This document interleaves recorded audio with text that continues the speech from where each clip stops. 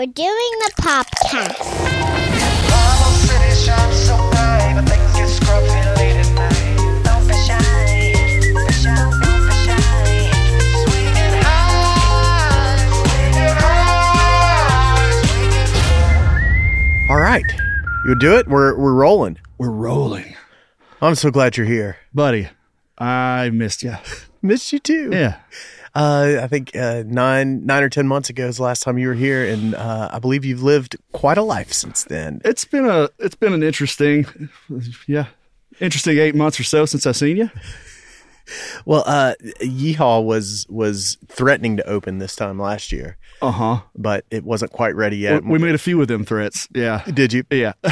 Yeah, I remember you and I were trying to do the podcast in 2021, I think, or like the beginning of 2022, and it was like, yeah, we're almost ready. Let's wait till we're ready. And you were like, okay, it's not going to be ready. Let's just do it anyway. Well, what's that been like the last year of getting Yeehaw open? Man, I keep telling people as we've opened up, it's been eerily smooth. Like, it's kind of freaking me out how smooth it's gone. I was able to hire 107 employees in the craziest employment market we've seen in a long time. How was that? It was amazing. We had a whole week of job fairs and had a really great turnout. I was able to hire a team of just Terminators to run that place with me. Well, dude, you have, not only, kitchen staff and bartenders and food runners, and I assume a ton of roles to operate the restaurant, but then you also have an event space there. Yeah. I'm sure that takes operations. Folks, Madeline, I think, is Madeline, who I've been in touch with for. She's a baller, dude. Yeah, she's awesome. She seems to be really great. Yeah. We're going to do an event there, I think, in June. Yeah. Psyched about that. It's going to be fun. That is going to be cool. But what kind of folks did you have to, what kind of positions did you have to fill? You said, kitchen. We're a fast casual restaurant. So we, a front of house team to take orders and run food and things like that. And then all my bartenders and, all the normal restaurant stuff, but it's just a larger scale than what I've ever been a part of before. Are you guys brewing there yet? Oh yeah. Oh, we've been brewing since 2 months after I got the keys. We were able to keep Chris Meadows on staff, like I said before, and then, we had to wait for some permitting to kick into place before he could start brewing again. But yeah, he's been churning it out over there. So what beers do you make in house? Because I know Yeehaw has a few different breweries, and I assume that different breweries do different beers. Yeah, so anything you can get at like the supermarket, anything that's in cans, it all comes from our Johnson City brewery, the original. They've got the biggest system up there. Okay, and then Greenville and Nashville and us in Knoxville, we kind of take different areas of the craft brewing world. Nashville does a lot of our cider, a lot of our seltzers, things like that. Okay. Some really good IPAs. And then Lee, our brewer in Greenville, he's an IPA master. He does a lot of really good IPAs. Okay. Yeah. So then, which ones do you do in Knoxville? Well, Chris is kind of a master of all. He can do anything. Our sour program is aggressive. Ooh. Yeah. So we retain the fooders that Elkmont installed into the place. Those are very large oak sour aging tanks. Okay. So we put some yellow colored beer into those, and once it's time for them to get all soured up and get flavored, we'll transfer those into smaller barrels and stack them up and put different fun stuff in them, like fruit or anything like that. Right. And we may have talked about it before, but sours have to kind of be separated from everything else. Yeah. Because of, is it Brettanomyces? Brettanomyces, there's Lactobacillus, but the big one that you really got to worry about to keep it separate from your main brewery is Pediococcus. So a lot of times you can intentionally brew with Pediococcus, but it's really hard to kill off. The other we call them bugs. The other bugs are pretty easy to kill with normal cleaning processes. So okay. Yeah. You got to worry about Pediococcus. That's a big one. Gotcha. Yeah. Like the Funkatorium in Asheville. Yeah. Is kind of crazy. I did a tour of that place. Gorgeous.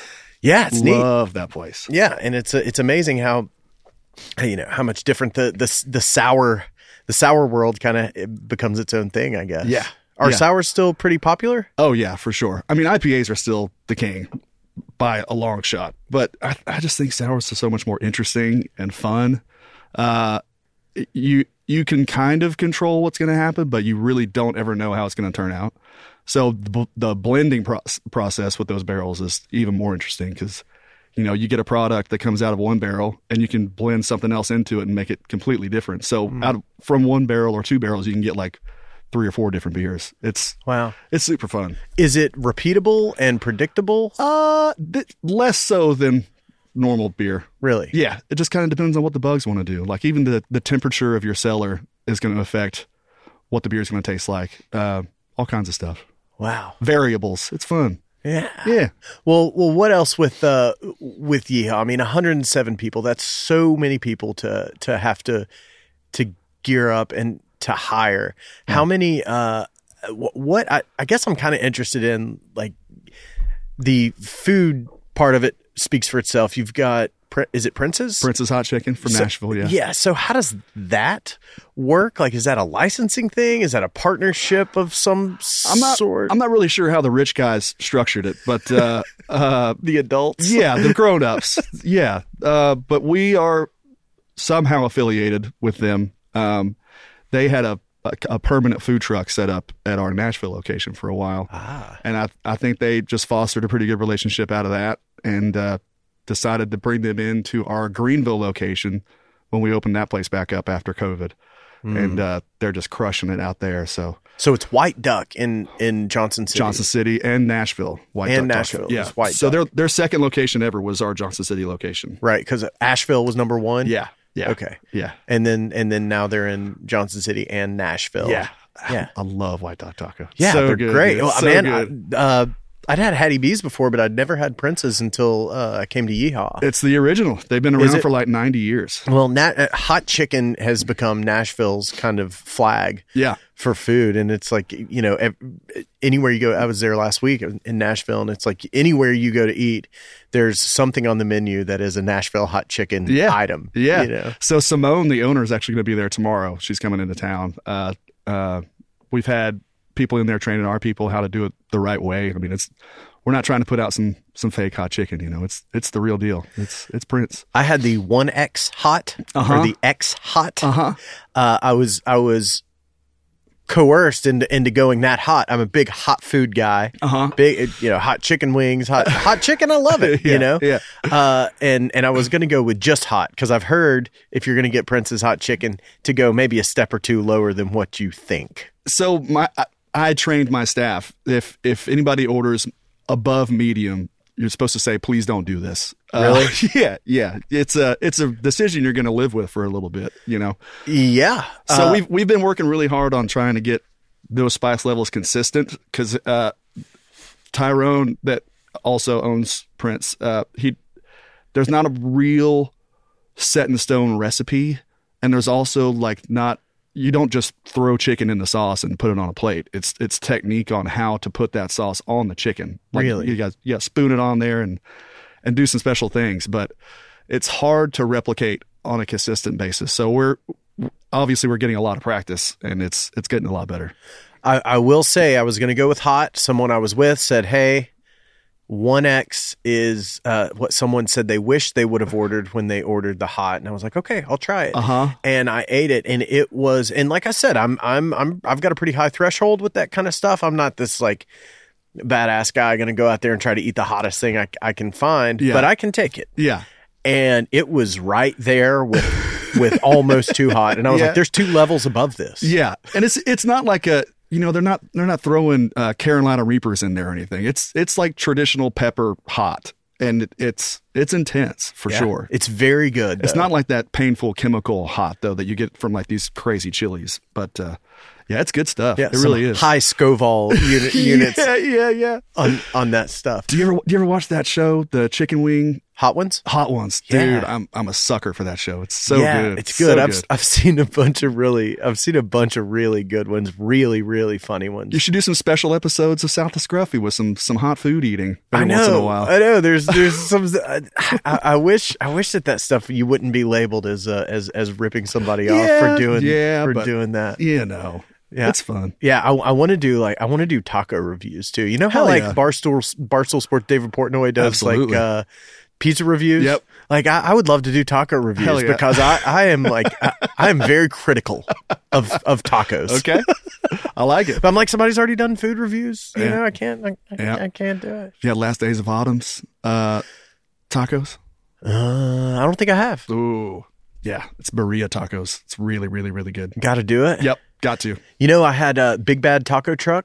Yeah. Do you know them? Yeah. Adam McNulty. Yeah, Man, that stuff is next level good. absolutely. Really, really sweet stuff. So the Yeah, we went off on a tangent there. Sorry. oh no, it's good, dude. The event space, the outdoor space, I didn't get to take a good look at it when I was at Yeehaw. Yeah, But yeah. can you explain like what that Yeah, ended up looking like? I named it. So it was the really sketchy gravel parking lot that Elkmont had. It was multi-leveled, and there was like big old potholes and like metal rods sticking out. Like it was not a great place to park a car. Parking is nice, but that was not a nice parking lot. But so we converted most of that gravel lot into what I named it the Grove. It's a turfed space with an amphitheater and a full concert stage, an outdoor bar and bathrooms. We got like 700 person capacity out there. So Have you done shows yet? we've done a couple of teasers. We had Big Country's Empty Bottle out there for Yeah. our first show. Sammy McAteer and all them. Adam Petty. Adam Patty, Yeah. my old boy. We used to swim together back in high school. Oh yeah, Yep. Bearden High School Yep. alum, Yep, that's along with right. Sam McAteer, Yep. who I'm having lunch with tomorrow. Oh, nice. Yeah. Tell him I say hello. I will.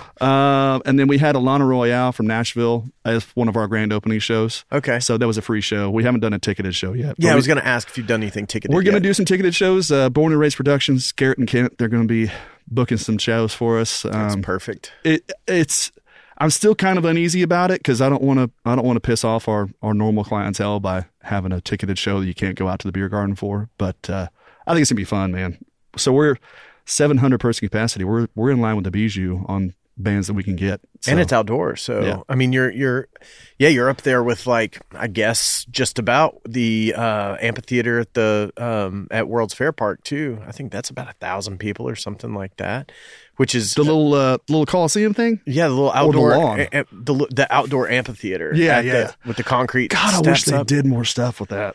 I saw a Wes Bailey Trio show there last year. It was like it was a benefit for some kind of cancer nonprofit. I forget exactly who it was, but it was a good show. It's hard to make it sound good, though, right? Is that the That's what problem? I with it? hear, unless Yeah. it's full, Right. Because it's so many hard surfaces Yeah. and the concrete concrete and seats. plastic chairs and stuff. Yeah, I think, and I think the load in is really hard too because it just backs up to that little river there. Yeah. So I think just logistically, it's a tough place, and that's why it's not utilized more. But yeah, what a great size! it's so cool looking. And yeah, exactly. But now you guys are kind of filling that space. And that's, do you guys? You say you're nervous about doing that, and yeah, I guess I understand the upsetting the people who just came to have food and beer and say no, sorry, you can't go off to this cordoned part of the. Yeah, but I mean, so the original little patio that Elkmont had, that will still be open during those shows, so you can sneak out there and take a look at what's going on. But Okay. but yeah, we'll see how it goes. Joe Baker, our owner, always says that I'm conscious to a fault of upsetting people. So I want everybody to have a good time, no matter what. I am the same way. Yeah. And it comes off sometimes as being too conflict averse Yeah. or being like too much of a pushover Yeah. to where you end up ultimately taking the burden because you don't want to start an I argument. just want everybody to get along, man. Yeah. Exactly. Mhm. I get it. And I think if you're in the service industry, that's probably not a bad not a bad It works mentality. wonders in the right situations for sure. Yeah. You can talk some people down for some crazy scenarios. Do you have any shows announced yet? No. Okay. But we've got some coming down the pipe. I want to do some like underserved markets. Like we need some good jam shows around here. We need some good Americana and bluegrass and all kinds of fun stuff like that. you Yeah. know, on a bigger scale. Obviously, smaller places are doing a fantastic job at it, but we can get some bigger bands in here. I went and saw Billy Strings in Nashville 2 weekends ago. Buddy, I haven't seen Billy Strings yet, and I'm upset about it. Yeah. I really need to see him. It's got to happen. You need to do it. He's a Civic Coliseum. Yeah, he's a Coliseum this Yep. time. I mean, Yep. he sold out 2 nights at Bridgestone Yeah. 2 weekends ago. and it was a jam show. Yeah. I mean, it really was.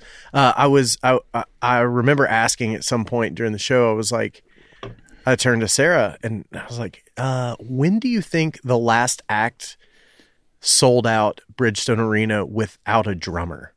It's insane. It's a string band, dude. It's a 5-piece string band, and they're selling out arenas. You know, he should keep at it. He's got some promise. That I'd kid. say he's got the chops. He's doing too. all right. So did you hear about the Derek Trucks sit-in for that? Yeah. How he was playing, because he welcomed Derek Trucks to the stage, and we'd been in Nashville for the weekend. Oh no, I didn't hear about this. Oh, one. No, you didn't? I heard Okay. about Derek Trucks in Knoxville. Okay. Yeah. So let's see. The weekend was Tedeschi Trucks Band was playing the Ryman on Thursday, Friday, and Saturday night. The same weekend that Billy Strings was playing the arena. Another one of my favorites there. Oh, yeah. Midnight in Harlem. By the way, listeners, if you've never listened to that song, get on that one. That's a good one. Tedeschi Trucks is a great outfit. They also know what they're doing and Indeed. should keep it up. They should keep at it. Yeah.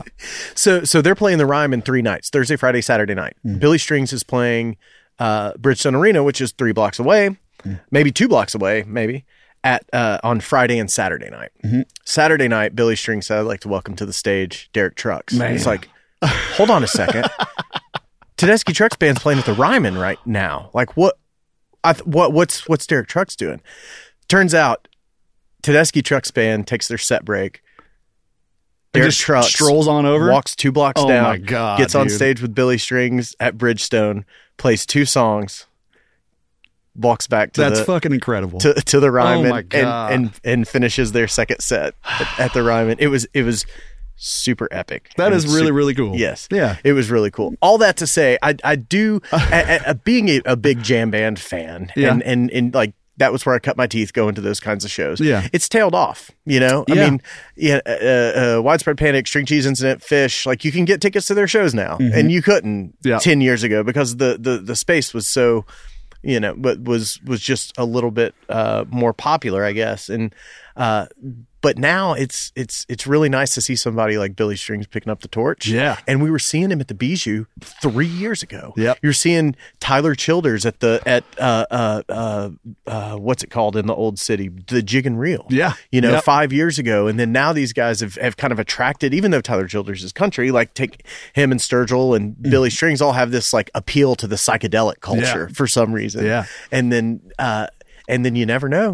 I saw a quote in some article the other day that those guys, like the new Americana guys, are like emo country. Like it's very reminiscent of that scene and the angst that came along with the emo culture. I thought that was really interesting. Well, I've always said that Kentucky is the state of Kentucky is outputting some really good country music right now. That's very heartfelt and it's not Nashville dress up country. Yeah. It's like my life is shitty, and I want to kind of tell you about it right here. You got Stapleton, you got Tyler Childers and Sturgill. Hell yeah. But all coming out of Kentucky Yep. and doing this thing that for some reason is resonating with like a little facet of music fans. Lucas Nelson and all that. Yeah. Dude. Yeah.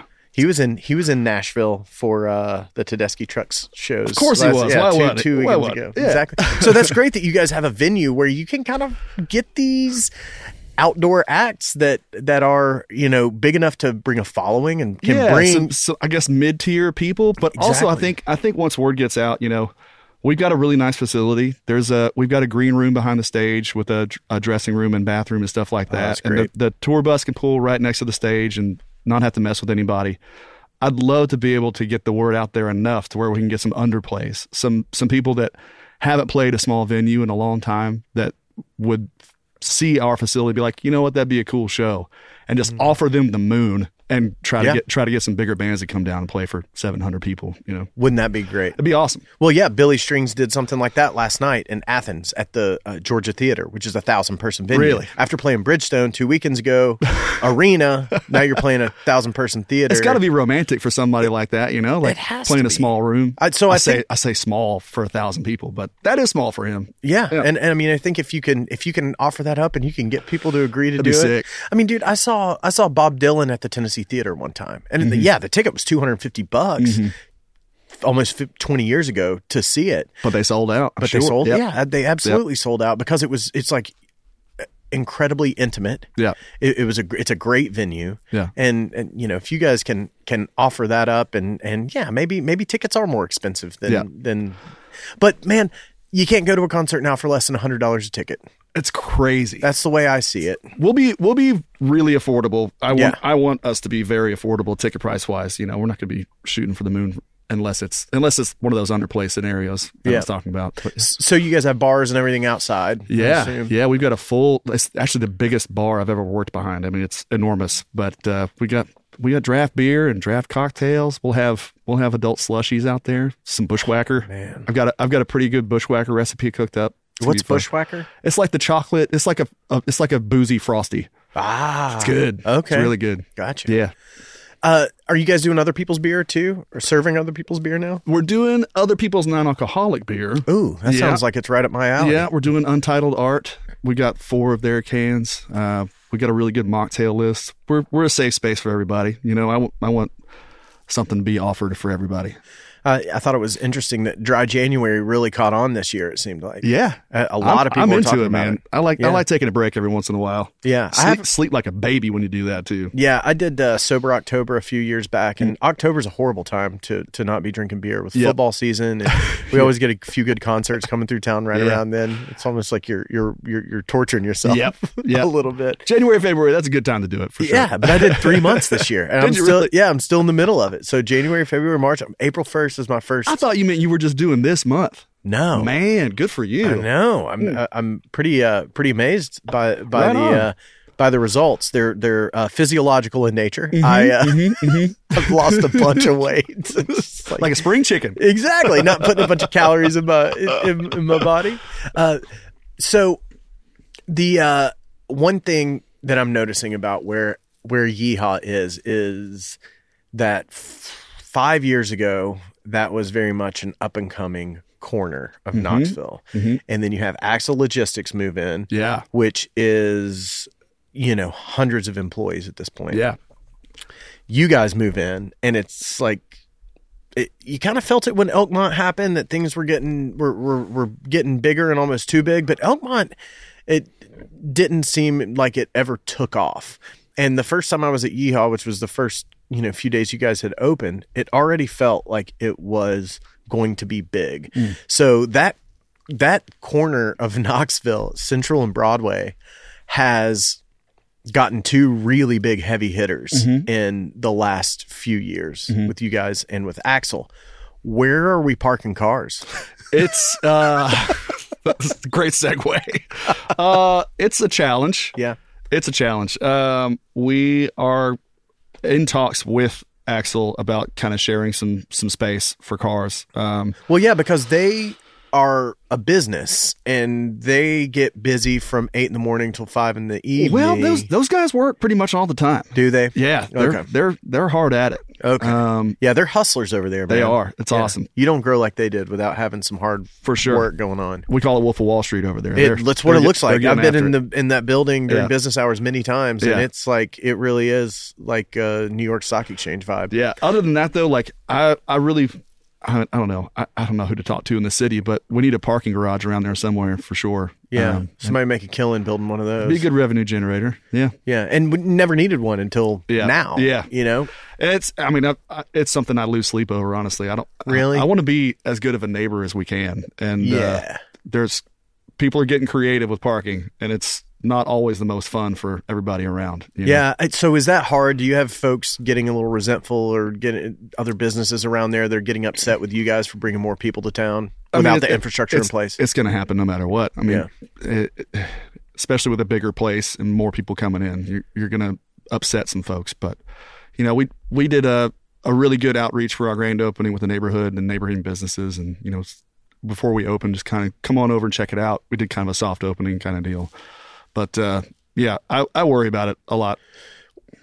The thing that I feel like would uniquely qualify you to you know, not only be sensitive to that, but also be the right guy to represent Yeehaw with this, you know, kind of gigantic thing coming to a neighborhood ultimately, is you lived there you lived in the neighborhood. You lived blocks from there for a long time. 8 years. Owned a home there. Yep. Just recently moved, right? Yep. And so I do feel like you probably know everybody in the neighborhood and want to probably advocate on their behalf just as much as you do on the business's behalf, because I'm sure that you want your business Yeehaw to be to be a good neighbor. It's a tug of war. Yeah, they're like a lot of my buddies live in the neighborhood, and I want them to be happy that we're there instead of pissed off that we're there. Do you guys own the food truck park?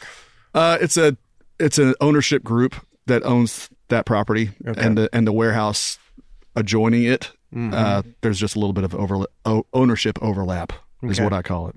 Okay, yeah, gotcha. But it's not like a Yeehaw property. Okay, because I know you were there for a little while operating. Yeah, I ran it for 2 years. 2 years. Yeah, right out of COVID, during COVID. Yeah. Well, it seems also like it was the kind of high watermark years for the food truck park too. While you were there, I identified, at least anecdotally, a lot of growth during the time that you were there. Yeah, it was July of 2020 when I took over there, and it was the height of COVID. Kind of like we were kind of just now coming out of it, but people were not going inside. So yeah, it was really cool to be able to offer an outdoor space for people to feel comfortable in and safe, because we were pretty strict about the COVID protocols, even though we were outside, but people appreciated that. Well, I loved running it, man. Did you? It's unfortunate, but I don't think we're going to be reopening for the season. So I figured that was going to happen. This past year was a sharp decline in business. Was it? Well, I mean, it's understandable. There are other food truck parks in Knoxville now that are much nicer. I mean, they're beautiful spaces for sure, and people aren't afraid to go inside anymore, and it was a sharp decline. Yeah, well, and it seems like a tough business model, because really, I mean, other than the rent that you're charging for your food trucks to park there, which beer, isn't much at all. I'm sure it can't. I mean, I don't know how it could be, or they wouldn't be able to afford it. It'd be cost prohibitive for your food truck operators. We charge them enough to pay for their slot on the KUB. That's pretty much it. So really, you make all the money there selling beer, right? Selling canned beer. Yep. Yeah. Yeah. And that seems like a tough business model. It's tough. It's a brilliant business model if there's business there. I mean, the overhead is non-existent. You're paying for KUB and a little bit of water to water the plants with, but yeah, I loved it. Yeah. Was it the first one though? Was it the first food truck park? First one in Knoxville. Well, it served its purpose then. Mm-hmm. It bridged us to the food truck park generation in Knoxville, because we didn't have any. And you'd go to cities like Austin or Nashville, and you'd see these food truck parks that even have permanent food trucks in them sometimes. Yeah. And you're like, why don't we have one of these yet? And then you guys kind of proof of concepted it. Yeah. You got Southside Garage now, and there's one in like Powell area, Creekside or something like that. Yeah.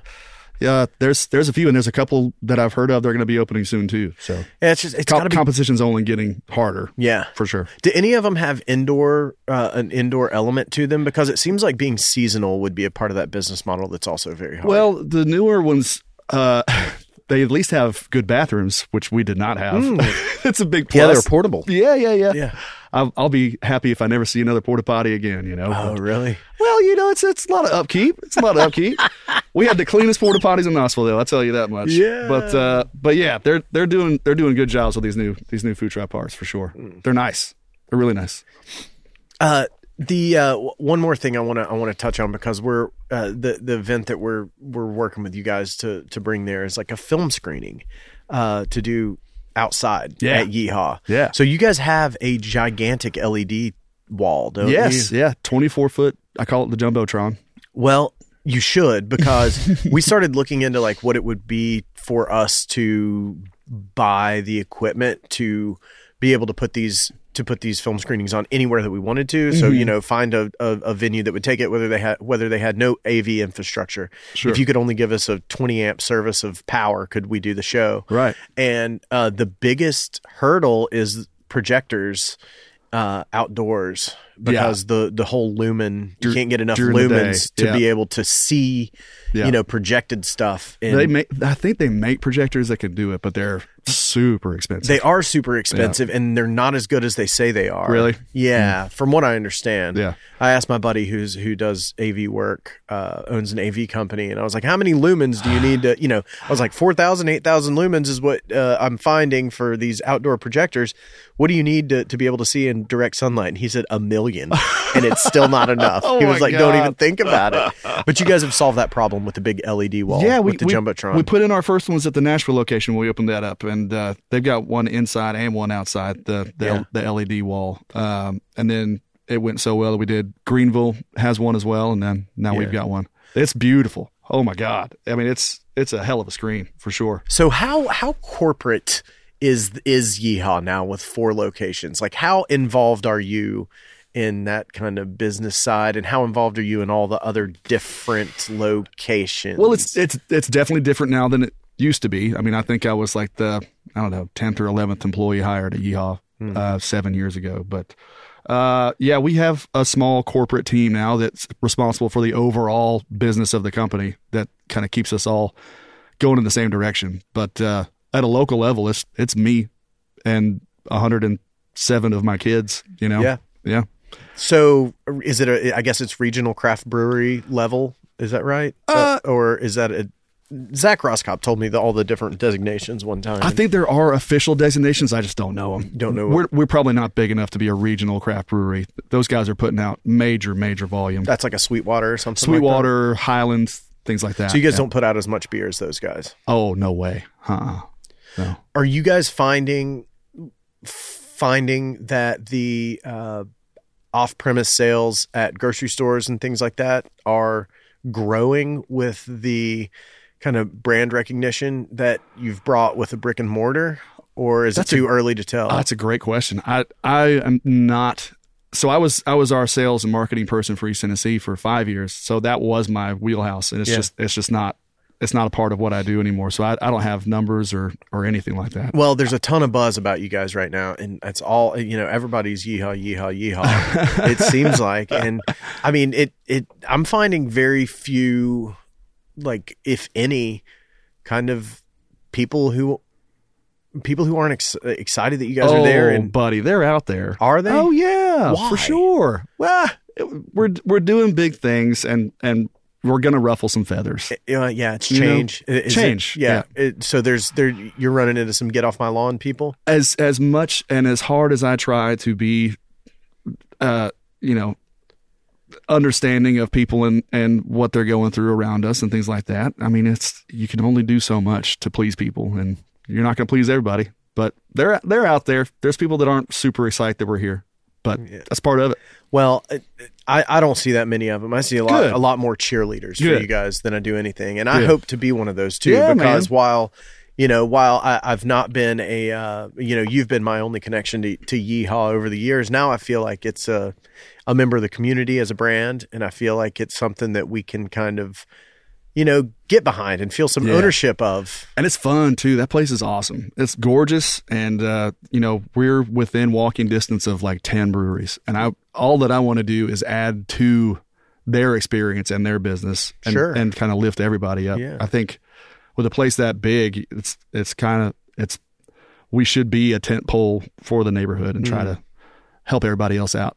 That's the hope anyway. Yeah. Well, it feels right. And from when I was in there, the vibe that I got, and for some reason this came to mind, and I don't know why it did, but I thought this is the vibe and the feel for a neighborhood spot that Marble City Market was aiming for and wanted to have. Like I think because Yeehaw's not a table service place, it almost feels like a bus station. Like people are coming through, you're kind of left to your own devices. Yeah. It's not like you're turning over tables. It's not like there's any kind of structure to your visit to Yeehaw. Yep. You can come and grab some food to go. Choose your own adventure. Exactly. You choose your own adventure. And it feels like you guys nailed it in that way. Thanks, man. Yeah. It's been a hoot. It's really fun. Well, I know that you've had a great time getting that place open, but didn't like everything happen at once right when you right before you opened it? 2023 has been wild. It's been already. Yeah, We're been 3 a months year. in. It's been a year, man, for sure. Well, hit me with it. Well, yeah. So we were training and preparing to open all through January, and at the same time, in late January, we found out that our youngest son, Bowman, who was 7 months old at the time, had a brain tumor. So had to. So we had taken him to the pediatrician for a normal checkup. His head size had increased unexpectedly, and we're around him every day, obviously, so we didn't really notice that his head was getting bigger. So pediatrician, the angel that he was, made us go in for an ultrasound on his head to make sure everything was going okay. Strictly because of the metrics? Like he saw his head getting bigger? And we always thought it was just some cute thing that the pediatrician does, like, oh, your son's head size is like 75th percentile or whatever, But it saved his life. We went in for an ultrasound. They found a mass. They immediately checked us in for an emergency CAT scan, and checked us into the pediatric ICU, the PICU at Children's Hospital. And then that Saturday we had surgery. It's crazy. It's crazy. I talked to you around that time, and I'll be honest. I mean, I've always appreciated your positivity and how much of a positive kind of person and how that impacts other people around you. And I think because of that, dude, that's the first time I've cried in like a few years when you told me that, because I was hurting for you so bad, man. And I couldn't imagine what you guys were going through on top of everything. I mean, you were moving, you just sold your house at the same time. We sold our house in December and had until the end of January to move out. So yeah, while we were in the PICU, our entire family like rallied together and packed our whole house up for us to move, because we hadn't done any packing yet by the time we checked in. And what kind of headspace are you in at this point? I mean, when you first told me about it, it was, hey, gonna have to reschedule the podcast because they have, we had lined it up. We were ready to go. Yeah. And you said, we've Bowman has something that they need to look at. Yeah. And then, the news, I kept checking in with you every few days, just checking. And it's like, appreciated that, by the way. Well, man, I was just feeling for you. And it's like the news got bad. Mm-hmm.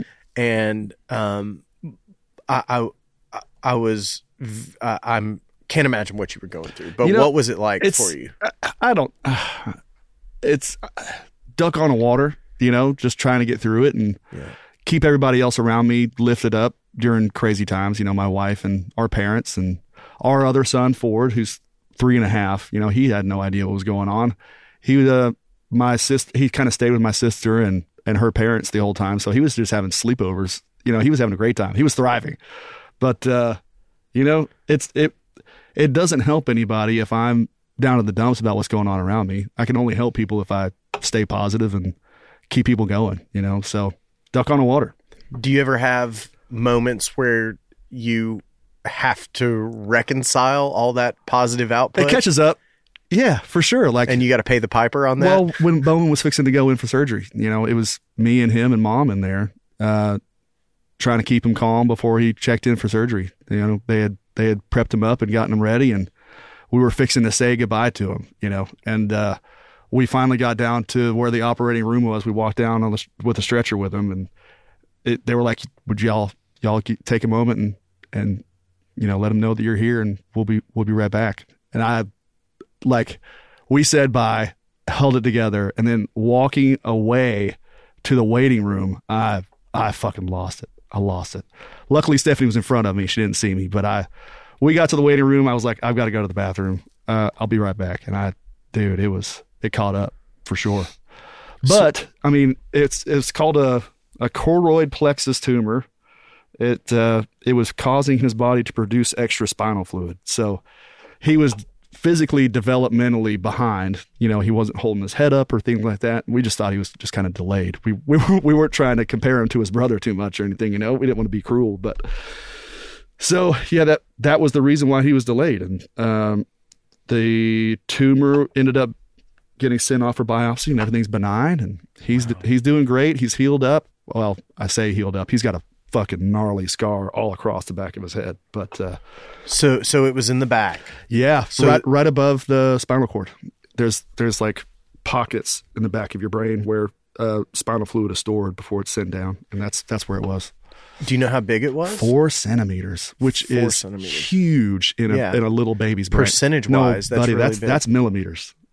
I mean, 4 centimeters is big. Really? Yeah, you see it on a scan. It's like it's a big part of that baby's head. It was big. It's crazy.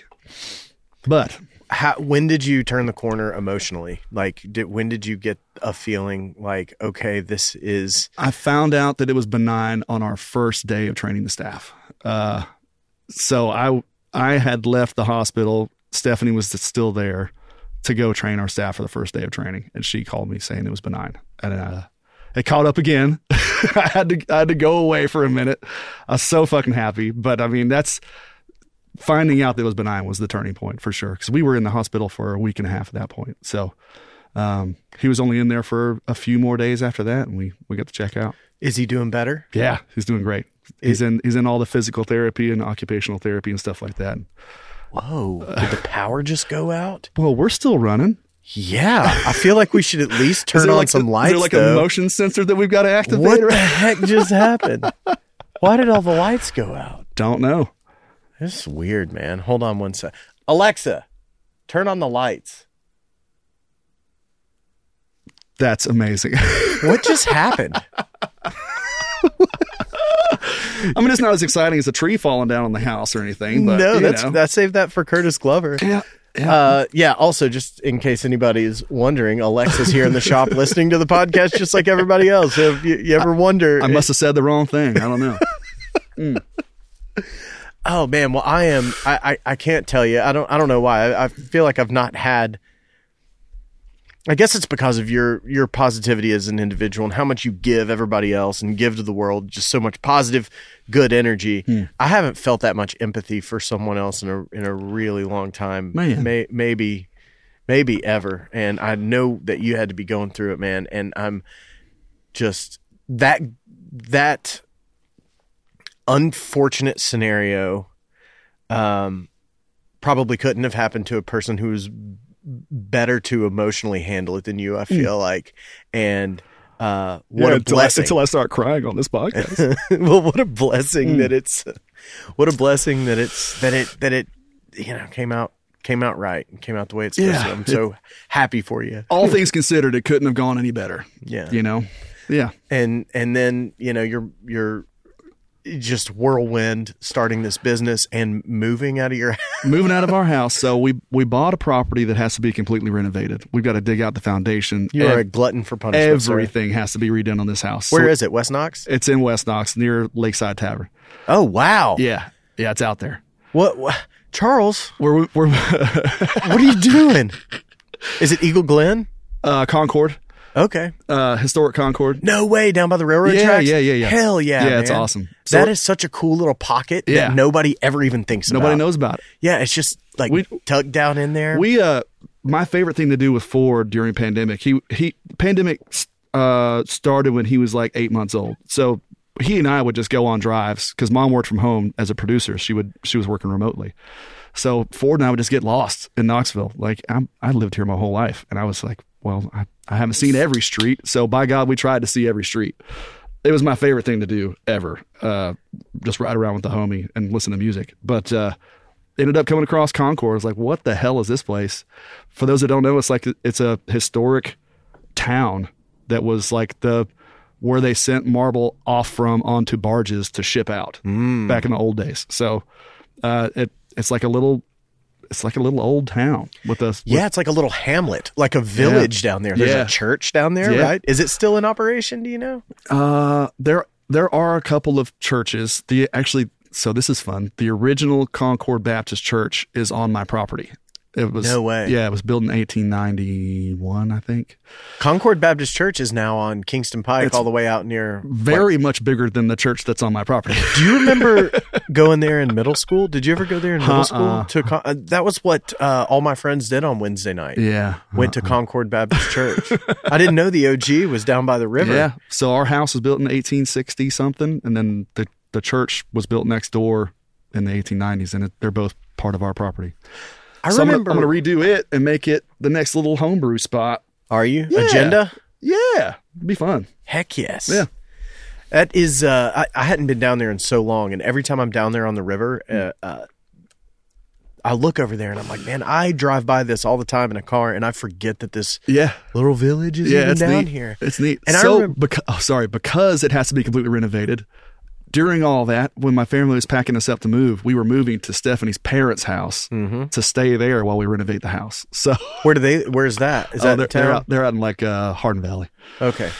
Wow, that's really out there. Just adding to the list of crazy shit, you know. Yeah, moving in with the in-laws. That's yeah, I'd say the last 3 months, Charles, have been just about as much as any sane person could handle.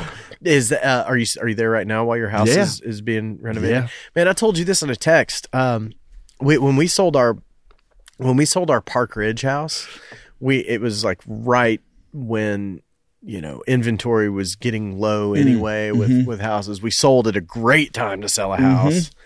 Horrible time to buy a house. That's whole story. Yeah.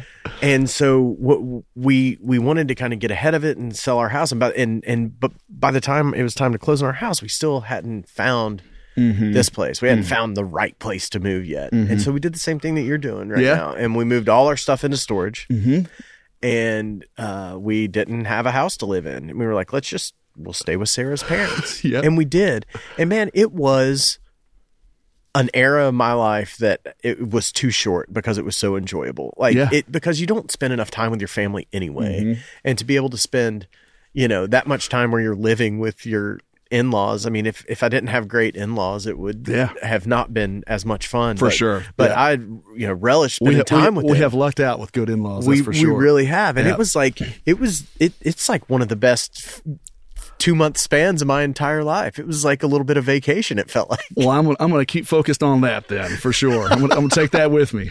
Yeah. Well, I when people always they're like, why don't you move to Atlanta where the film industry's bigger, or New York or LA? I'm like, well, I've already kind of done the big city thing. Like moved to LA and when I was, pretty much a kid, and like I don't have that itch to scratch anymore. But also I feel so fortunate to have family that I love around here, both on Sarah's side and on my side of the family. Absolutely. And I don't want to miss out on that and being appreciative of that, because it's very much it's very much a privilege. Yeah. I think to have family that you love spending time with. Yeah. Half the people out there hate their families, and then especially their in-laws. So Man, they get some quality time with them grandbabies too. yeah, For sure. Yeah, it's perfect. Well, I'm glad. So things are, I guess, starting to settle out a little bit one by one. Good report for Bowman. And Yeah. we think he's going to catch up Yeah. developmentally. Yeah. And Yeah. this seems like they found the problem and all that. Yeah. And Very fortunate. For sure. Yeehaw has gotten off to a killer start. It sounds like. Yeehaw be yeeing. It's doing its thing for sure. So this is good. Yeah. So Yeah. So then, I mean, you only really have, I guess, one more big hurdle here. That's get that house built. I mean, Get some shovels in the ground for sure. Yeah, and then you're going to be then you're going to be going again. It'll be nice to be a little bit farther away than 10 blocks from where I work though, because Really? I would get called down there all the time. I know I would. Like, hey, something's wrong with the printer. Can you come down and check it out? Well, now I'm like, only call me if the building's on fire, because it's going to take me a while to get there. Yeah, that's really. I've heard a blessing and a curse living close to work. Yeah. Yeah. I would be there all of the time. Yeah, you will get to give a little buffer now. Yeah. How much of your time is it taken up right now? Is it your sole focus? I mean, is it? For the first couple of weeks, I was there for an insane amount of time, but with the team that I've got there, I'm on like a 40-hour a week schedule right now. It's great. So great. Yeah, it's awesome. You got good. I've got good people that I can leave it to and just be like, it's going to be fine for tonight. Yeah. Yeah. That's awesome. I drove by Hops and Hollers today, which Oh, I know. yeah. It looks really great and looks like it's ready for somebody to be in there. And I'm like, man, just I wish they could have made it another year because you guys seem to be bringing more people to the neighborhood. Like I've even heard people talk about Marie's getting a bump in traffic. Good. Yeah, I because- love that place. Yeah, it's I a do- gym. I do too. I might Yeah. go sing some karaoke down there Yeah, tonight. Corner Lounge. Yeah. I hope they're doing a lot better. I mean, they've always done great, but yeah, Harb and all them down there. We are frequenters of Corner Lounge. My staff is. It's Really? It's a lot of fun. Is it Best sandwich in Knoxville. really? I am not lying. To Which you. one? The Italian Stallion. Okay. There you got giardiniera that they don't chop up. It's like whole chunk giardiniera. What's giardiniera? It's like spicy pickled vegetables. Okay. Dude, it's so good. Got to do it. Got to do it. Check it out. Okay. What about your hours when you guys close? And I think about this because I think of my service industry days of like, gotta have a place to go smoke cigarettes and drink beer after work when you get off. What Well, time are you guys You done? know, nothing good happens after midnight. Oh, So well, that's what I would go Yeah. out. So let's see. Tuesday, Wednesday, we close at 10 o'clock. And then Thursday, Friday, Saturday, Sunday, midnight. And then on Monday night, I stay open from 10 p.m. to 1 a.m. We do a industry night, a service industry night. Okay. Yeah, I didn't know about that. Discounted beverages, and we do late night brunch for the people just getting off work. Yeah. Bunch of good stuff. That's really great. Yeah, it's fun. So I guess from your service industry days, you also have a soft spot in your heart. I Hell guess you're yeah. back in your service industry days. That's it. It's crazy. I was Yeah. in it for 20 years, got out for 5 to sell beer, and now I'm right back in it. It's funny that, you hear about, it feels like the golden parachute for a waiter or a bartender is to get hired by the distributor, Yeah, absolutely. right? I would love to work for like a Cherokee of the world for right? sure. Isn't that what like when that's almost like you graduate from serving. It's the grown-up job you get. Yeah. right. Yeah, and then yeah. you start to make, 6 figures a year and Shit, I don't know. I hope so. Well, almost, I think. And you can you can start to build a life Yeah. around it. And, Yeah. the hours are normal. Yeah. It's almost like that delineation in someone's life when they get out of the He restaurant. finally made it. Yeah, yeah. But you did that and then now you went back. Yeah. Yeah, for sure. I got sucked back in, man. I couldn't resist it. I've always, people ask me like, what would you do if you don't do what you do now? And I'm like, well, I'm doing what I love, which is great. But I'd work in restaurants, man. Yeah. I love it. I love the pace. I love that you're hosting people. Yeah. You know what I mean? And I feel like you may understand this, like entertaining folks, being their guide on the thing that they went out to do. They're spending their hard-earned money with you. They're entrusting you that they're going to have a good time at your establishment. And there's no worse feeling in the world than not providing that. Yeah, that's a tough one when that happens for sure. I love running a place though now. Being the problem solver, like if something is fucked up, my staff comes to me to get it fixed, and I love being able to fix those problems. It kind of gets me going through the day. I love it. What's been the biggest one so far? Oh shit! Honestly, there hasn't really been a big one, but the small things, it happens a lot. There's always something that needs to be attended to. But boy, that minute hand moves fast through the day. I'll tell you that much. Does it? Oh yeah. You're always on your feet. You're always walking. I'm averaging like 26,000 steps a shift or something like that. Wow. It's good. Are you guys taking in shipments from other yeehaws to fill up your? Yeah. So all of our core beers are coming from Johnson City. All of our ciders, our seltzers are coming from Nashville, and Greenville sends us some stuff every now and then. But yeah. Is yeehaw? I think just recently in my life I've realized that not everyone who owns a business or not every business's goal is to take over the world and be gigantic. So what, as much as you know about it, like what are yeehaw's? It seems like yeehaw's been very calculated about growth and has ingratiated themselves to communities and then become kind of tent poles or pillars, as you said. But you don't see just one popping up all over the place. They've been very smart about it. Yeah, it's kind of, I'm not sure if I've seen it done this way before, but yeah. So Joe Baker, who I'm sure I lambasted about. Lambasted, is that a word? Yeah, it is. It means you dress somebody down. I sung him praises. Oh, you sung his praises. Yeah. That's the opposite, I think. Opposite of lambasted. Yeah. Then. Okay, All right. yeah. Well, Joe Baker, I'm a big fan of his. Yeah. You've celebrated him. Yeah. So he owns the company, and he's from East Tennessee, and he's said that no matter how much we do, Yeehaw will always be a southeastern company. So we're not trying to take over the world here. We're just trying to take care of our own region. But we were solely focused on distribution for a while there, where we just had one tap room in Johnson City, and we had a sales force for a tiny little brewery in Johnson City. So we were trying to get as many tap handles and can placements as we could. Now, And that's what you were doing? yeah. Okay. And now the tap rooms have done so well that focus has certainly shifted to the tap rooms. Really? Yeah. Oh, yeah. So distribution and off-premise sales is not as big of a priority for Yeehaw as it was when the company was conceived. It's still a priority, but certainly not as much as it was. I mean, one thing that I don't know what I said in the last episode or not, so I'm sorry if I'm repeating myself. But people when we first started were like, they're a marketing company that happens to brew beer, and which is fairly true. We were really good at getting out there and selling that beer.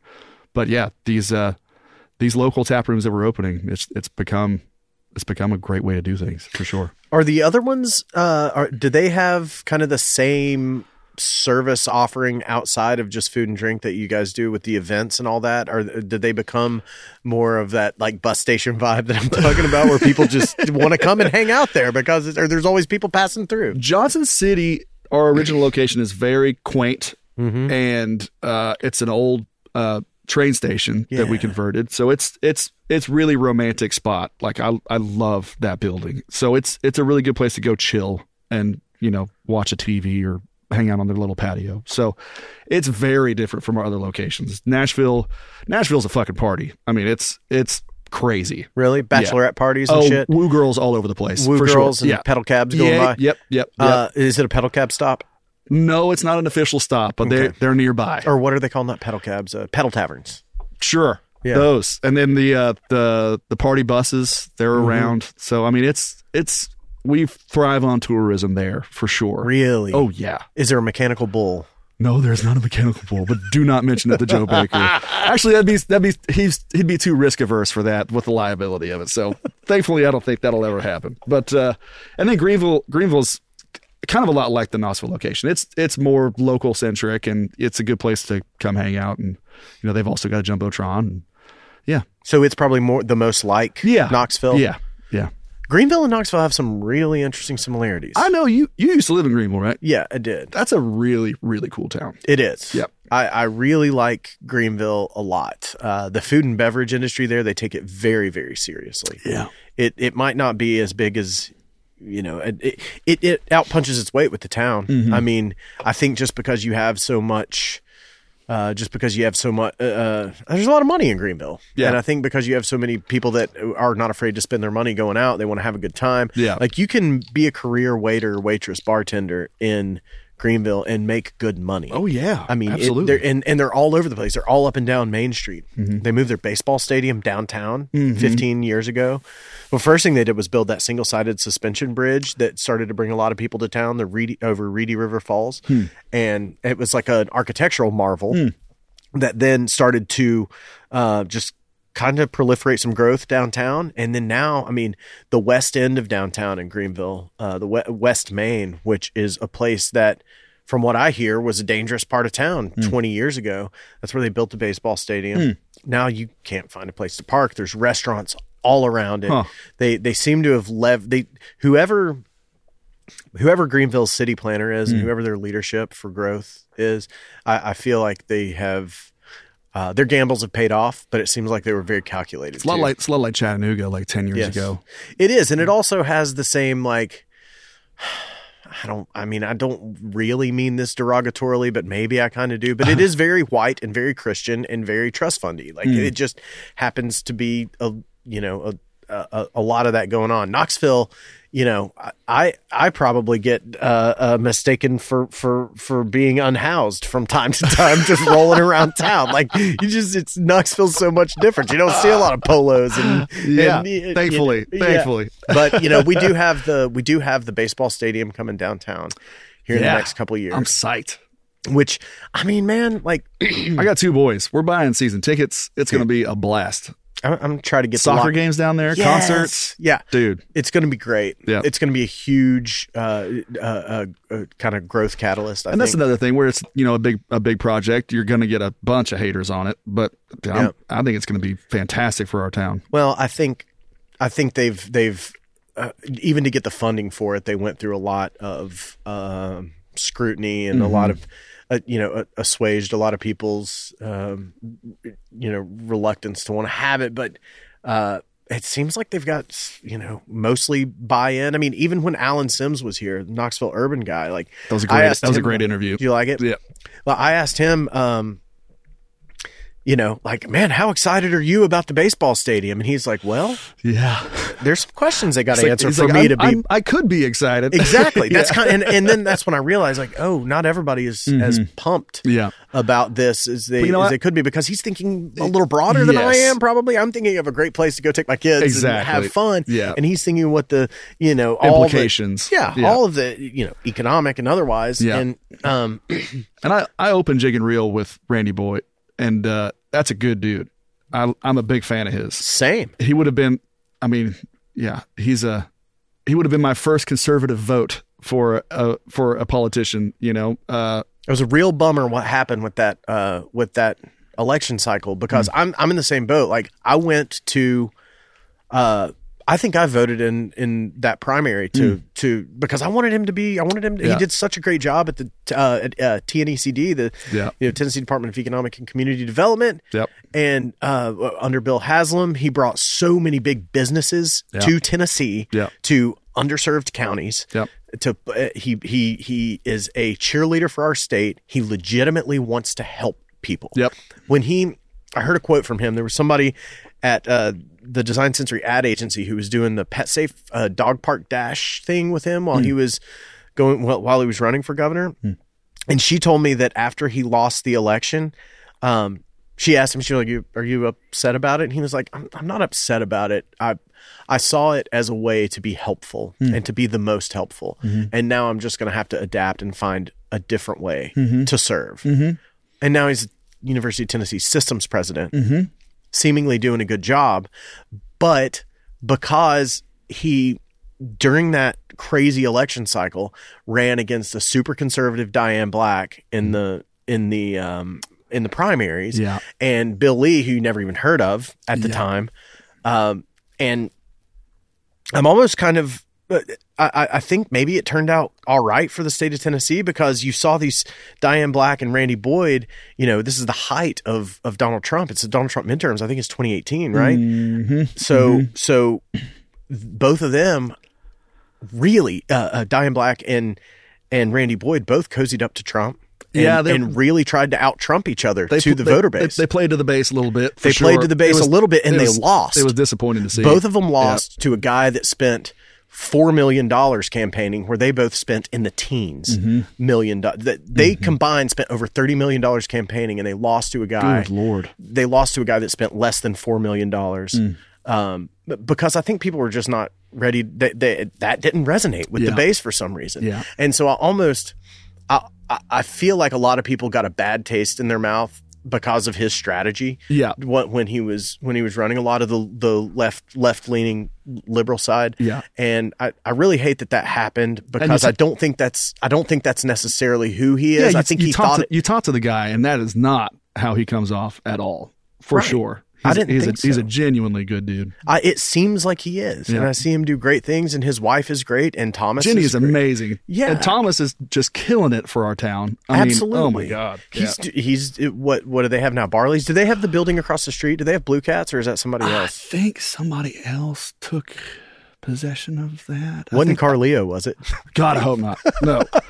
I think he did have it at one point, and now it's in different hands. I'm not sure. Okay. But Merchant of Beer. He's got a lot of properties now, but he's doing good things for sure. Yeah, Thomas is. Yeah. I'm excited for him. They bought the JFG building too from David Dewhurst. Yeah. And just a good family, and I hope that that's not overshadowed by the 2018 gubernatorial election cycle. Yeah. But I'm afraid that it did put a little bit of a mark on the guy. But he seems to still get support around, because I think people see that he really is a genuinely good guy who wants to help. And he's, worth a ton of money, and he uses that money to make his home state better. Yeah. Which is not a bad thing. It's not a bad thing at all. Do you think that well, all that to say, the baseball, he is the one who, I guess, owns the baseball team and is moving him here. Another thing that happened with that I thought was really fascinating to me, and another example of how Randy Boyd showed a ton of character, was all this talk started 10 years ago about maybe in 2015, 2016, about moving the Tennessee Smokies from Sevierville to Knoxville. Yeah. And I think Sevierville started to get a little nervous about it, because it is a draw for them, and at 407 exit. This is pre-Buc-ee's, of course. They wanted that to have a big draw to Sevierville, and for the baseball team to leave town and go to Knoxville and break their contract would have really been a hit to them. And we interviewed Randy Boyd for a video project that I was working with. And he went on the record and said, we made a promise to Sevier County to be here for a certain amount of time. And we're going to be here for that amount of time, because it wouldn't be right for us to not be. And it was like, man, there's so many reasons to move this team to Knoxville. Absolutely. And he still won't do it because he made a promise to somebody that they were going to stay, and they were going to pay off their loans with, building that stadium and all that. But I do think it is the right time, and I'm glad that they're coming. And to go back to the Alan Sims thing, one of the things he said that was okay, convince me that this is a good idea. One of the things is we're going to use it 38 days a year. Right. Yes. We're going to build this monstrosity, right, and we're going to throw some city money at it and use it for 38 days a year. And I think that mentality and that kind of pressure from the taxpayers is probably made them ideate around other ways to have a multi-use space, facility. Yeah. It may have been a bit of a catalyst to getting a professional soccer team here, which we did. Yep. And people are going crazy for it. Hell yeah. And they're going to play all their home games there, right? Yep, absolutely. And they're hiring locals to work it. I mean, it's going to be a good thing. I don't see how it could not be. Yeah. And I'm very excited. And I think it's just another thing like Yeehaw. It's a big idea that someone is putting their money where their mouth is and doing what it takes to execute it in the right way. And I really hope that it pays dividends. I don't see how it couldn't. It's not too far from you either. You might have people riding their scooters or bikes down there. We might have a trolley or two going back and forth. You never know. I mean, people take trolleys from Barley's to Neyland Stadium all the time. Yeah, absolutely. I mean, why not? Yeah. We've been talking for almost an hour, or for an hour. Bro, I got 3 hours to go. Let's go. Yeah. Well, one of the questions I was going to ask is I saw a billboard that said that Yeehaw was a Bassmaster Classic headquarters for the brand. Yeah. Is it Hook or Huck? Hook. Is that how you say that? H-U-K, Hook. Okay. Like fish hook. Yeah, of course. Makes perfect sense. So they're a fairly new fishing outdoor brand. They're kind of like an Under Armour for fishing world, or like a Columbia PFG deal. What are they doing at So Bassmaster Classic is happening at Thompson Bowling. Yeah, so that is like the Super Bowl of the Bassmaster Open, which is the NFL of bass fishing. It brings out a big old crowd. Yeah, for sure. It does. So we're going to be doing programming during that whole weekend with Hook on our facility. So they'll be in attendance. They'll have booths at Bassmaster, handing out merch, and we'll be there with them handing out beer. But we'll have some concerts. I think they're planning to bring their NASCAR and park it in our beer garden. Hell yeah! I mean, why not? Yeah. But all weekend we'll be doing fun stuff with them. We'll be live streaming the weigh-ins on the Jumbotron, like all kinds of fun stuff. Dude, we should go down there to the weigh-ins. I'd love to. It is and I don't mean to be disparaging. it is a redneck ass crowd.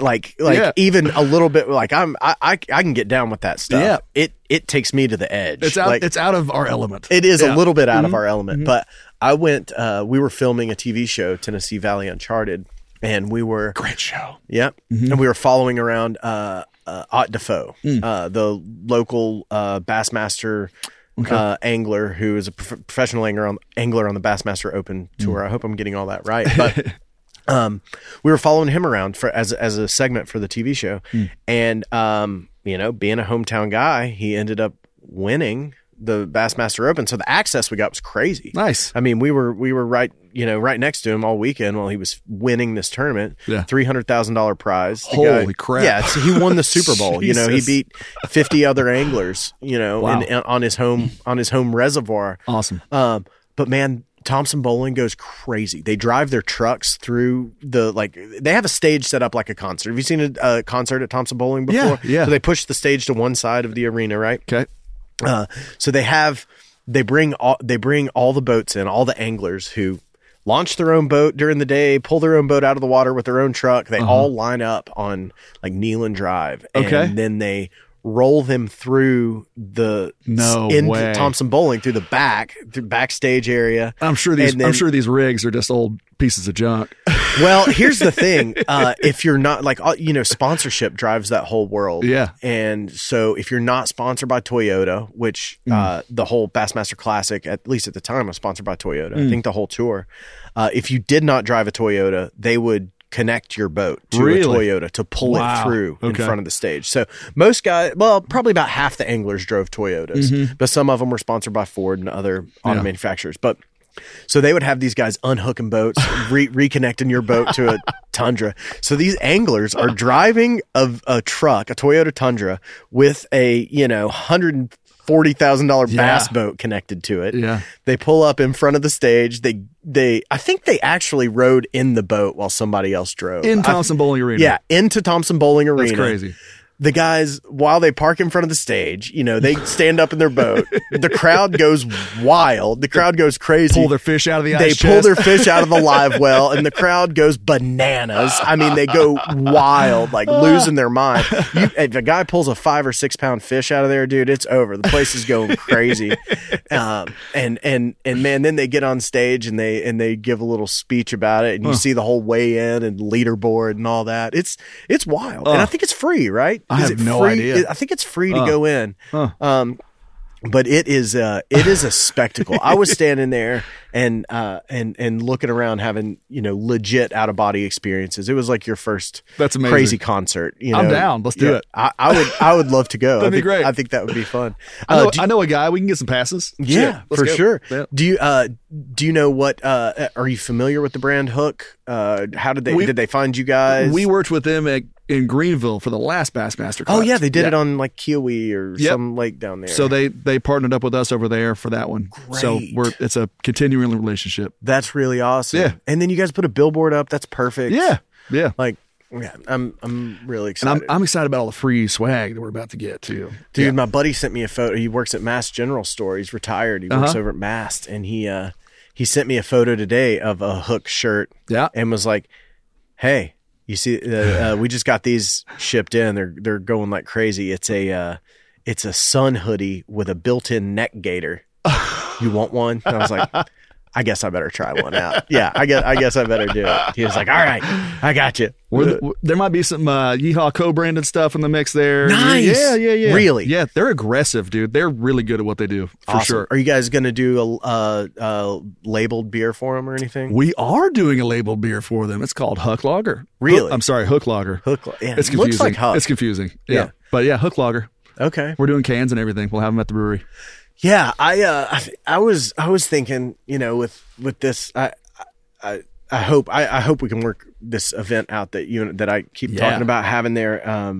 But I had designs in my mind of like a river lager coming out of Yeehaw in cans for because I wanted to pair it with like I almost wanted to do not only this event at Yeehaw, but make it kind of a whole weekend thing where we did a fishing tournament one day, fly fishing tournament. Hell yeah. And, do the film screening one day and the fishing tournament the next, and have Yeehaw beer for Absolutely.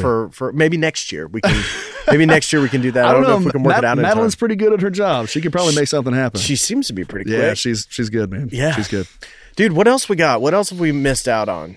Oh, I don't know. What do you got?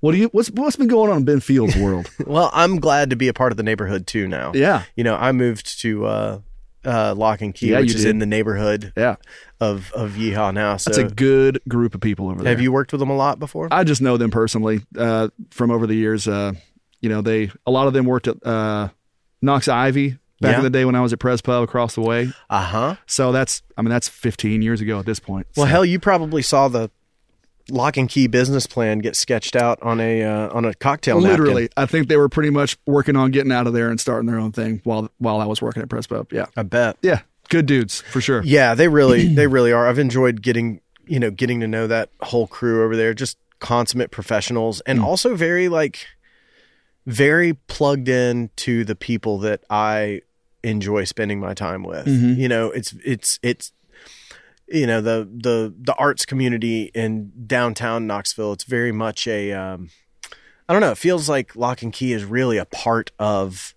the community. We hear about things that are going on before they're announced. It just kind of feels like we're kind of a living, breathing part of the creative ecosystem. Yeah, for sure. Around the downtown Knoxville epicenter. Yeah. And it's really been a pleasure, and it's been cool to see like what a marketing department does as well. I've never really, I've worked with ad agencies a lot in the past. But Rhett, can we talk about that? Yeah. The whole Yeah. situation. So like Lock and Key has a marketing department or marketing arm that has been doing a lot of work for Yeehaw, it sounds like, and helping with like PR and opening the doors and all that. And but I think Rhett, who has got to come on the show at some point, I got to talk to her. Oh, she's got a voice for podcasts. She has a great voice. speaking voice for sure. And also is just a badass of all badasses when Yeah. it comes to creating marketing collateral with making a splash with things. Coming from the music industry and working with music festivals to help them market and get the word out. She's like I think I heard her say it one day, or I heard somebody say it about her. Like, she likes to spend marketing dollars in a way that she knows is going to get back 4 times the return that they're spending on it. Like,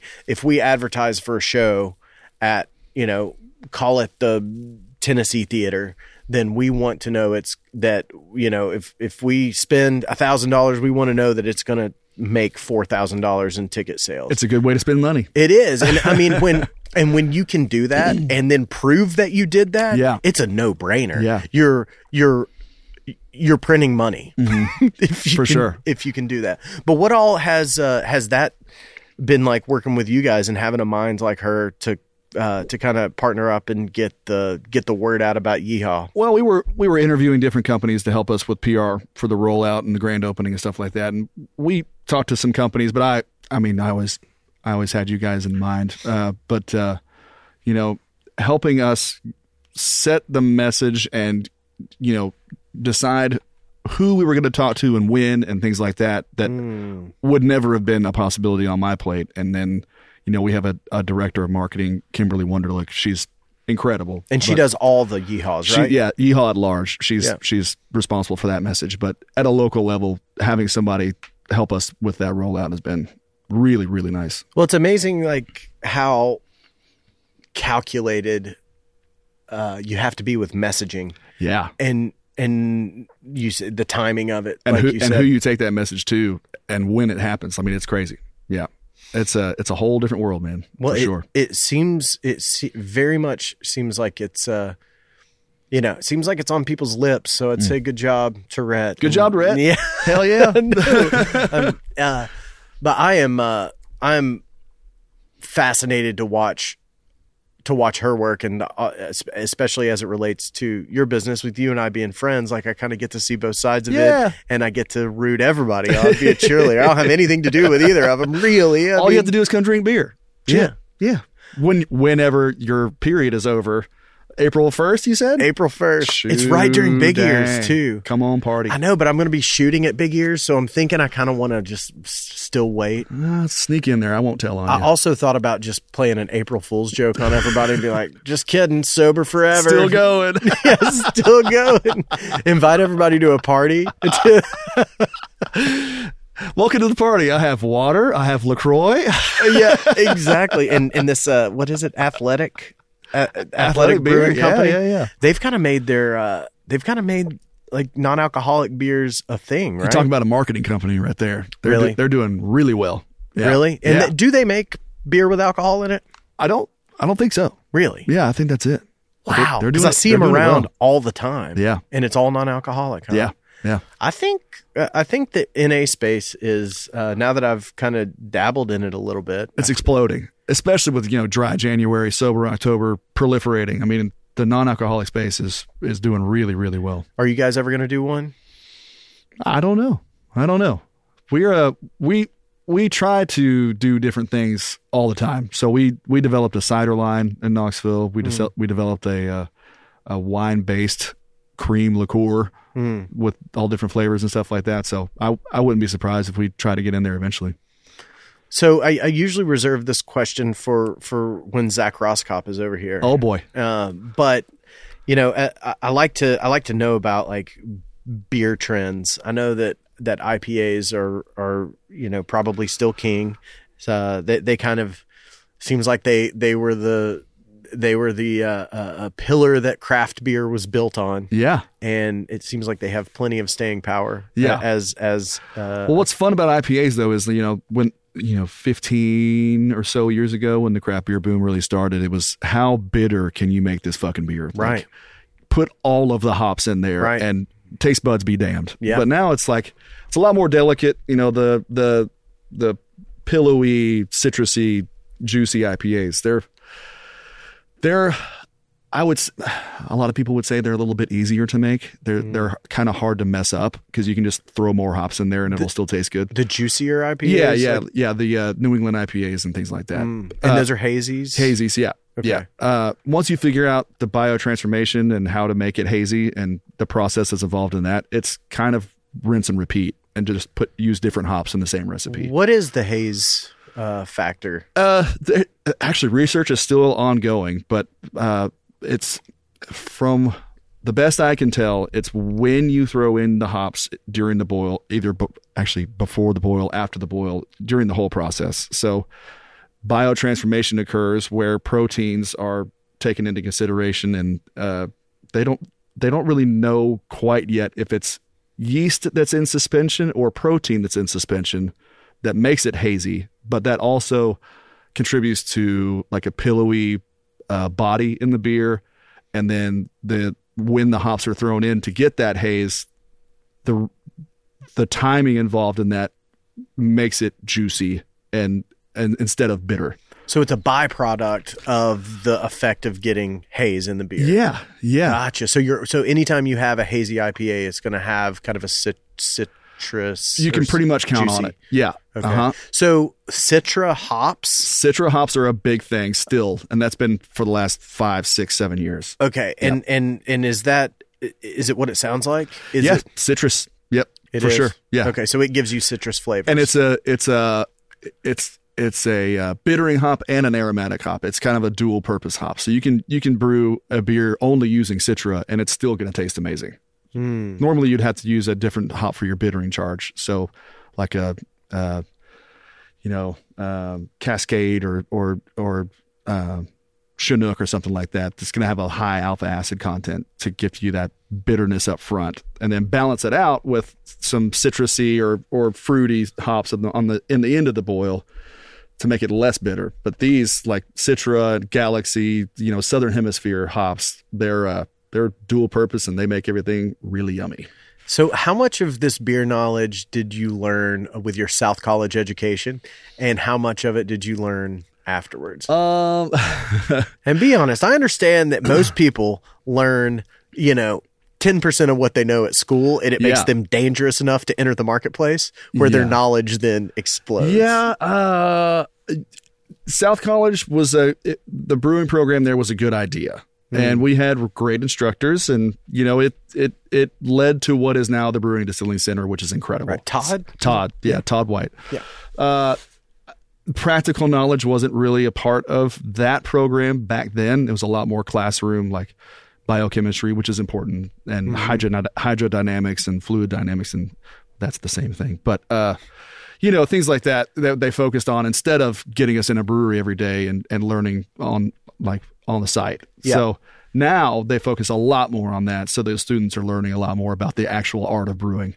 So are they still doing a program at South College? No. But now Todd is doing the Brewing and Distilling Center. Yeah, so I'm like an honorary graduate of Brewing and Distilling Center is what I say. Gotcha. It's kind of the same program. Oh, sorry but for better. offending you. No. I just wanted to let everybody know you not. spent a lot of money on school. But at that point, I had been brewing for almost 10 years, so I had already learned a lot, and this was kind of the cherry on top. And then since then, actually working in the brewing industry, I've learned a ton. It's been amazing. So are you still a nerd about it? Do you still get out there? Yeah. Okay. Yeah. I haven't been able to brew in a long time, but I hope that's going to change with the new property. With having a house. Yeah. It'll be cool. Well, didn't Agenda Brewing was your in the shop behind your house, right? Yeah. Or in the detached building? Yeah, it was a cinder block warehouse, but now the church is a little bit bigger, so I've got more space to play with. So the church is separate from the house on your new property? Yeah. So Dude. the house itself is under the H1 overlay, so they can kind of dictate what we do to the outside of the house. But for some reason, the way that the church property was set up, it's not in that H1 overlay. So we got a little bit more freedom with it. But also, I'm the same way I was with Yeehaw. I want to be super cognizant about the neighborhood itself and not piss off our new neighbors by doing something stupid. But it's in the county, right? It's in the county. Yep. I didn't know the H1 overlay was in. It's in the county, but it's not in the town of Farragut, luckily. So permitting and building will be a lot easier for us not being in the town of Farragut. Gotcha. Yep. So I always wondered if the historic overlay reached outside of the city. Apparently it does, but I think it's a different H1 somehow. I haven't really researched a lot. But there's of it yet. still all of the rules in place for what you can do to the exterior of your house, right? Yeah. We can completely gut the interior, Right. and nobody can say anything. And about you can it, paint it whatever color you want. You can paint it camouflage if you want. I just don't think you can. They can suggest. Right. They can heavily suggest what we paint the house. Right. And also they want you to Single pane wood sash windows. Right. All that fun stuff. maintain all the architectural If you move a window, there needs to be a good reason for it. Right. Only use wood siding, stuff like that. Yeah, I remember we had to do it when we redid our porch in Park Ridge. I mean, our porch. Yeah. That was Is that raised- H1? Yeah. Really? Yeah. Okay. Dude. Yeah. And it was, I mean, like they were trying to expand the H1 into Park Ridge. And it's like, man, you're going to tell these families who have lived here for 100 years that have had their house paid off for 78 years that they can't, replace their gutters without going historic with it. Exactly. Yeah. Like these people have never had a house payment. Yeah. All they've paid is their taxes, and a lot of them aren't going to want to spend or have the ability to spend 4 times as much to make something historically accurate. You just got to find a contractor that's willing to work at night, and then the next day just be like, I don't know what happened, man. I don't know. These gutters just showed up. But there was a huge falling out with people in Park Ridge who were half the people were for it, half the people were against it. Yep. And it became this whole culture war of like, you're trying to gentrify the neighborhood. Gentrification, you're trying to let the neighborhood go to hell. And I understand where it comes from. You want to preserve the beauty of a house and especially historic houses and things like that. But at the same time, it's just like, man, those families own that house. Exactly. Why are you telling them what they can and can't do with it?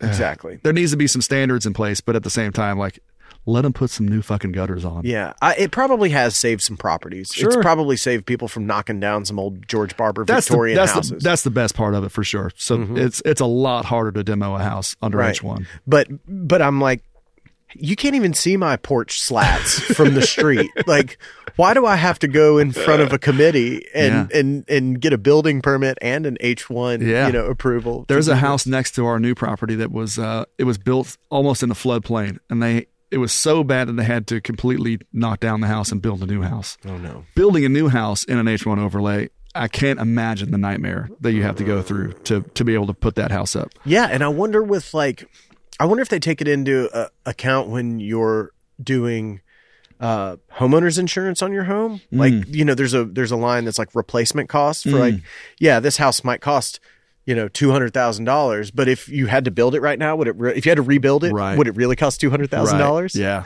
It's like these George Barber houses in Park Ridge. It's like you would have to find, craftsmen, galore. Ship a guy down from Boston or something like Exactly. that. That's And, like, done this a million times. They don't make a lathe that big anymore to make spindles for your Yeah. porch like that. Like, Yeah. what are you gonna do? Like, it's outrageous. Dude, I'm just pumped to see it. I'm pumped to see you doing well. Thanks, And, man. We're making it. We're doing shit. Yeah. Yeah. And I do want to ask you at least one more question about do you know about the hops growing situation in the UT research facility that's No. out here? No. Well, let me tell you why I know about it. Please, let's get into it. I like to this is the time of year I like to just go down to the water and see if there's any carp tailing Okay. that I can sight fish for Okay. with my fly rod. And so it was a nice day a few days ago. I decided to take my motorcycle down there to the river. I pull up, I get out for a few minutes, look around, see if I see anything, and I didn't see anything. And there's so much construction down here on Alcoa Highway. There's new roads every time you drive by. There's Yeah. new gravel roads. And so I'm driving up to the traffic circle at Maloney Road, and I look over and I see like a nice paved new road that goes off by this new greenway. And so I turn right in there. I'm like, I don't see any signs that say don't go here. Oh, those don't stop me. I love finding a dead end to get lost in. See, I will. No, dead end doesn't bother me. Private property, Yeah. do not enter. That Yeah. bothers me because then you can get shot and be at fault. So I didn't see any signs, so I just kept riding, and then that nice paved road turned into a nice gravel road. And then Okay. I start to look around, and I see like some old houses that are over there, and a bunch of bird houses that are built up, and a lot of different grow houses over there, and like some nice fields. And then I see a sign for the University of Tennessee. I keep driving down this gravel road, just acting like I can be there. Yeah. And I get to the end of it, which dead ends into the cove where Sky Ranch is, where we come down, where the little airport. Yeah. Uh-huh. There's a little cove behind it that comes out from IC King Park. And that's where we take our boat and meet up with our friends. We all tie up in the summer and let our kids swim and run amok. And Nice. I ended up riding my motorcycle all the way out to the point where that is. I'd never been out there before. I'd only been there by water. I was like, oh, this is how you get here. Cool. And then I get to the end of the gravel road, and then I turn around and take a look around, and I'm okay, this is great. And I start riding back, and then towards me, I can just see him. He's really small. He's on a No. 4-wheeler. No yeah, way. riding a 4-wheeler right at me. And then he gets about 50 yards from me and stops, and I just keep riding by him, wave at him and keep going. He's like, no, buddy, stop. No way. Yeah, so he stops me, and It's like and- Area 51 security. yeah, except there was nobody at the gate. And he stopped me, and he's probably a grad student, good, good old boy. Yeah. Probably in his 30s, or late 20s, something like that. Looked very comfortable on a 4-wheeler with no Fair helmet, enough. by the way. Fair enough. And so he's like, no, stop. And so I stop, and he's like, hey, man, I know these gravel roads are fun to ride on and all that, but unfortunately, this is a private property of the University of Tennessee Plant Sciences. Okay. And I was like, oh man, I'm sorry. Was there a sign up there that I missed? And he was like, no, there's not a sign, but there's police ride back here all the time, so I just don't want you to get in trouble. And I was like, man, I should have known better. Man, It's my what a guy. fault. I'm sorry. Yeah. Yeah. And I'm like, he's like, that KLR 250? I'm like, oh yeah, it is. He's like, I used to have the 650. So I sat there and shot the shit with this guy for like 15 minutes. It was the kindest way I've ever been. Turns out we're best friends now. Exactly. It's one of the best ways I've ever been kicked off of a piece of property. But he ended up telling me that it's a research facility for UT Plant Sciences, and he said that it's an experimental deal. They're like, I guess they're trying to make certain plants more hardy, trying to grow them at higher latitude. Okay. So like taking plants that would normally just grow at the coast, South Carolina, stuff like that, trying to grow them up there. And then he mentioned that they were growing a bunch of hops over there, as like experimenting with growing hops. And I wish I would have picked his brain a little bit more. I dig it. But it's cool that they're thinking in those terms. A university is trying to get in on the hop game, and I'm sure they're going to need to do something with them when it becomes. I might know a guy. Well, dude, let me know. I'll act like I don't know what I'm doing on my bike and just ride over there. Well, it's cool. We are technically in the hop growing region. Tyler Brown has a hop farm. I think it's called Knox Hops. I'm so ashamed that I can't remember the name of his farm, but he does a great job. And they have a harvest season, a harvest party at last days of autumn every year, all kinds of fun stuff. But we planted like a 1/4 acre at my in-laws farm that I'm staying at right now. And by next year, we want to have a whole acre of hops growing. But it's a high yield crop that takes very little work to once it's planted anyway. It's a lot of work to get set up and everything like that, but it's not very fussy. You can just kind of leave it alone and make sure it's watered. But is it like cannabis in that the good stuff grows indoors and the stuff that you grow outdoors is not as? I don't know about any indoor hops. Okay, so I'm sure they're out there. Okay, so there's not like a hydroponic hop farm if anywhere? there is, I want to see it. Really? Yeah, hell yeah. Okay, so all hops grows outdoors then. From what I know, I mean, you need acreage for sure to get enough to justify growing it. And it's related to cannabis, right? Yeah, they cousins. They cousins. Mm-hmm. So it literally grows like a weed. Yep, it's like 18 to 20 feet vertical, and you just it really? Yeah. Does it fall over? Do you have to prop it up? You have to run core up to a wire. Okay, like coconut cord. Okay, so you do like some kind of like grid system it's above like it? a truss kind of, yeah. Okay, yeah. And then you run some kind of substrate up to it, and they're called binds. They're hop binds that grow up that cord, and then once it's time for harvest, you go with like an elevated truck and cut down all the binds from the top, cut them down from the bottom. You pull them over to a tent. Everybody's drinking beer, and you pick some hops off the bind. It's a fun harvest. It is. Yeah. And so how much can you yield on like what you have, a 1/4 acre? How much beer will that make? My father-in-law's done the research, and he told me, but I haven't listened in a while. Not that sounds bad. No, I haven't. We haven't talked about it in a while, so I have forgotten. There's been some shit going on, so my brain space is a lot smaller than it used to be. But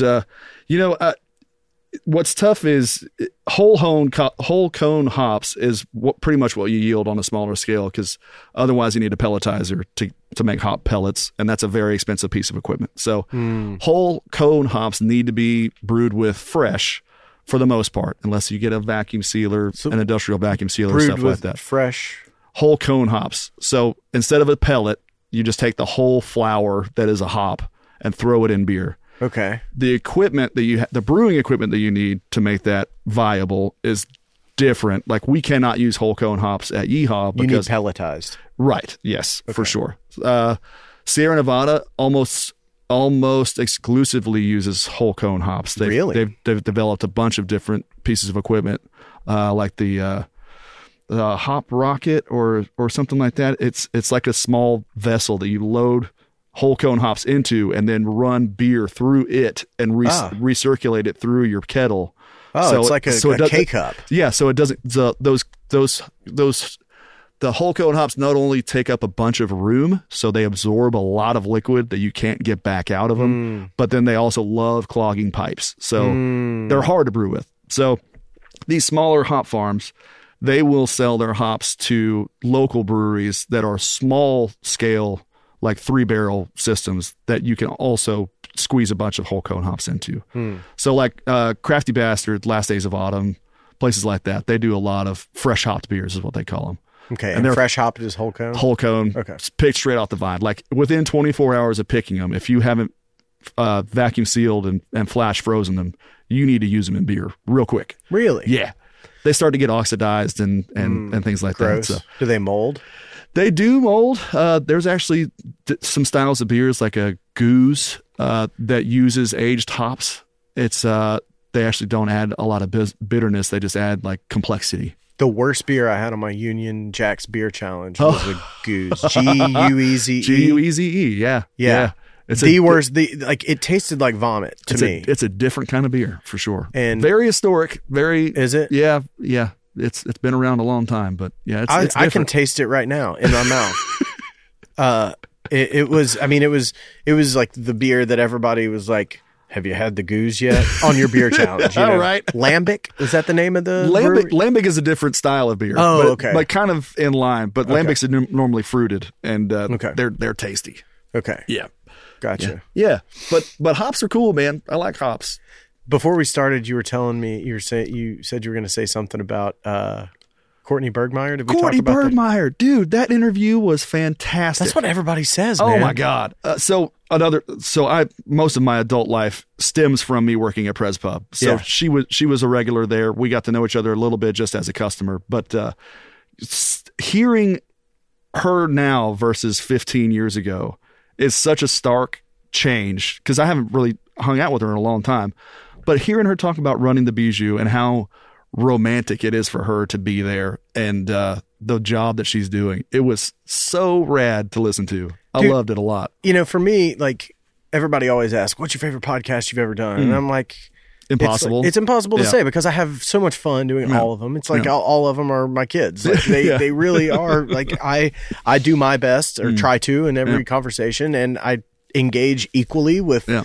you know, whether I'm talking to you or any, you know, or the mayor, Well, whatever. You got a gift for the gab, sir, for Well, sure. thanks. Yeah. And but everybody just keeps talking about that one, and it was I mean like- Sarah. It just lives, and I was like, God damn, I need to go see a concert. You know, Yeah. like it was really entertaining to listen to for sure. Yeah, I thought so too.